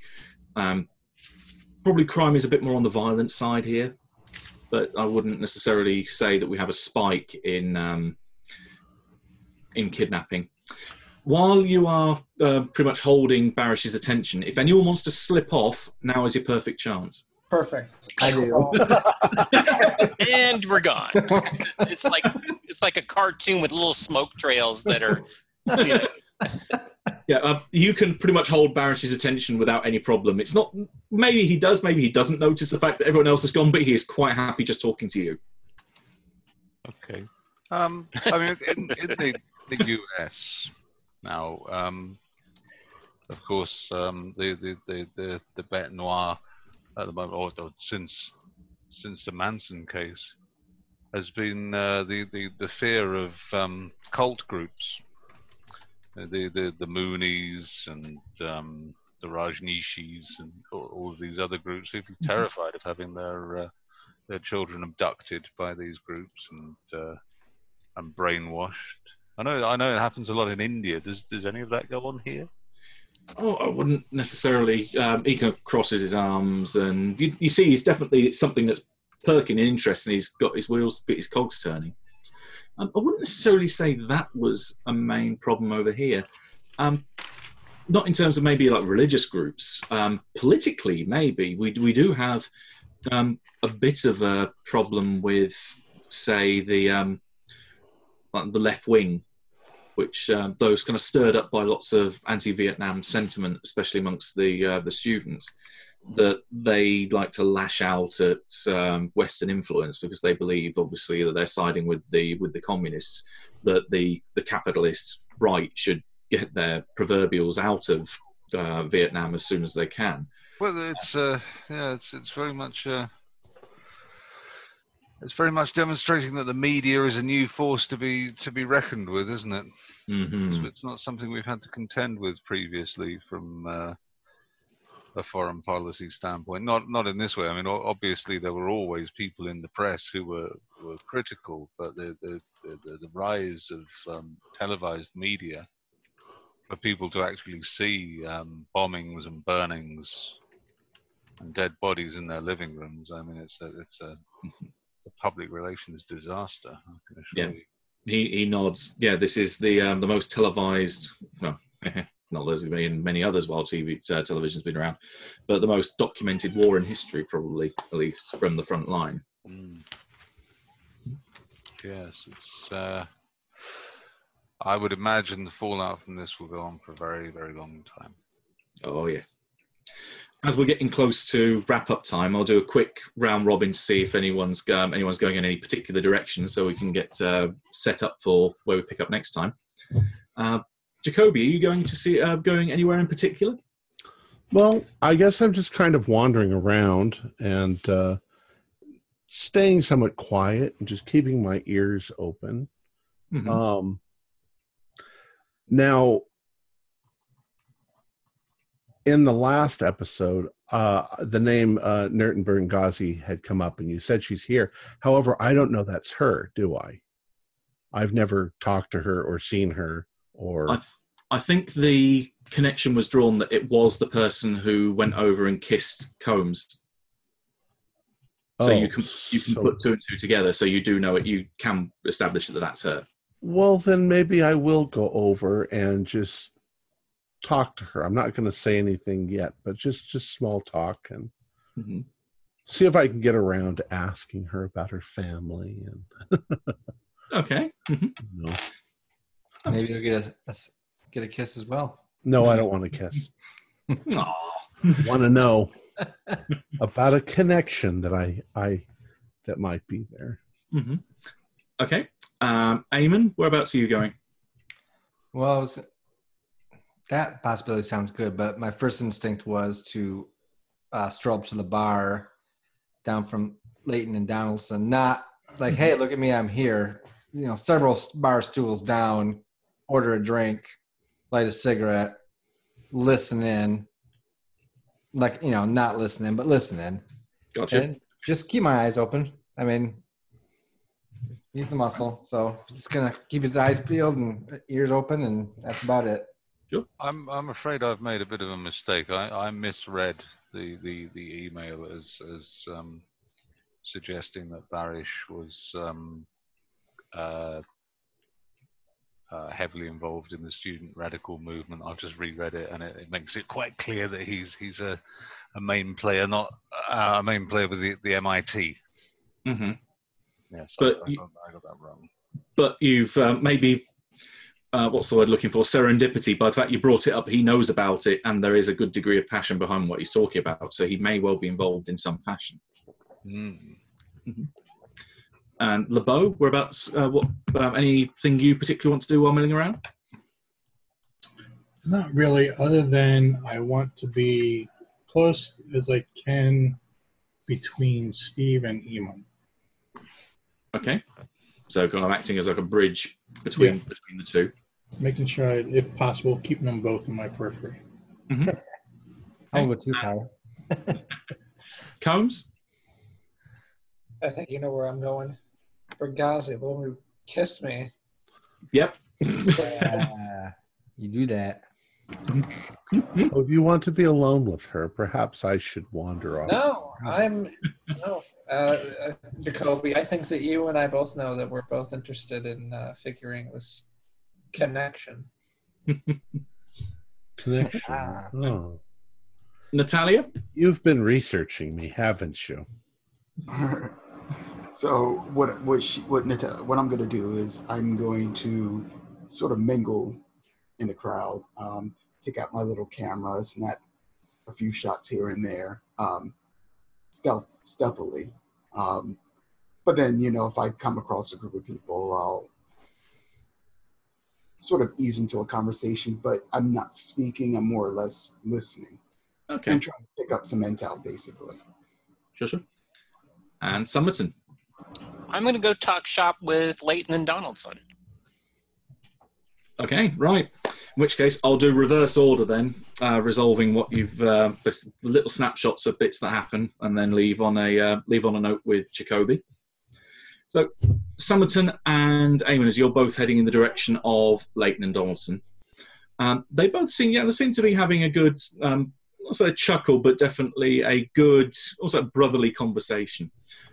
Particularly, they mentioned something about Galata Bridge, but then when they noticed the fact that the two of you are coming in almost like a pincer movement beside, they swap topics. They kind of nod towards Eamon.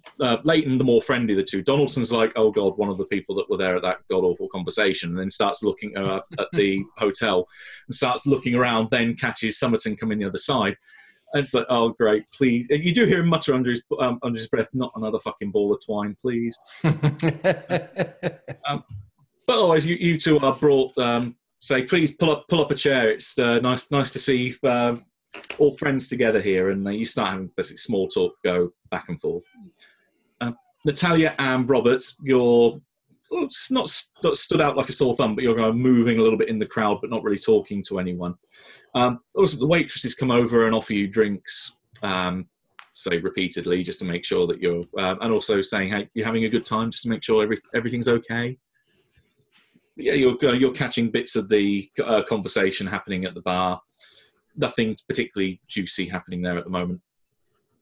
Combs and Jacoby wander over towards Buruk Ghazi at the same point. Buruk Ghazi turns more towards Combs and has this wide smile across her face, and just looks at you with all this sultry expression, and said, "I could always give you another greeting like I gave you last night, even though you weren't. You were someone completely different from who I thought you were going to be."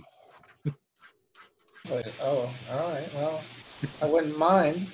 I give a very wide smile. She does not need another prompt. She just goes forward towards you, embraces you, and there's a nice passionate moment there, which maybe, as you say, Jacoby, you wanted to pull back a little bit to somewhere quieter and listen. Yeah. You give them a little bit of space, which puts you a little bit closer towards Suleiman and to Vahedi. Just in time to overhear Suleiman get a little, not irate, but he kind of waves his hand off with this expression of frustration on his face. And you catch him say, "If the fish people want their fucking pyramid, you can make it for them. I don't give a damn."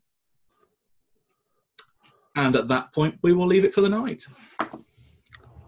Great. My Can I just character say that have an erection for a whole week. You know, you need to go see a doctor if it lasts that cherry long, cola. right? I caught something about cherry cola. There's lots of people talking at the same time. Erections and cherry cola, a perfect point to end on. Remember, if it lasts longer than 48 hours, please go see a doctor. Yeah, it's going to last that long. All right, guys. Our players included Jeff Wilkins, Bill Mize, Lucas Glasshauer, Mick Swan, Wayne Worthy, Thomas McKean, and myself, with Matthew Sanderson as the keeper of the secrets. We're currently producing 4 shows a week with music and sound effects added in post-production in order to create a richer listener experience. If you'd like to become a patron of our show, visit our Patreon account. Just $1 or $2 a month helps us a lot. Like, share, and subscribe to our channel for updates on our latest shows, and leave us some comments. We love hearing from you. This is Tom Rayleigh, together with all the members of our gaming club, inviting you to journey with us once again into the darkness for another adventure into the universe of H.P. Lovecraft and the Call of Cthulhu role-playing game. Until next time, good luck and good gaming.